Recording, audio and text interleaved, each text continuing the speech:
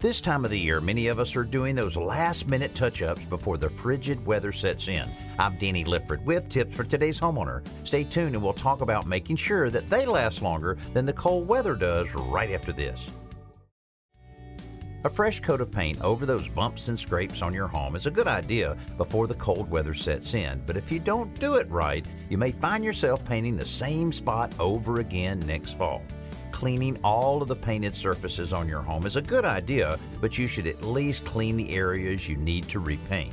Once the surface is completely dry, sand the blemishes and apply a primer to areas where bare wood is exposed. You'll want primer that is designed for bare wood in an exterior environment so that it blocks stains and promotes bonding. As soon as the primer is dry, you're ready for that top coat of paint, and after that, a long winter's nap. I'm Danny Lipford with Tips for Today's Homeowner.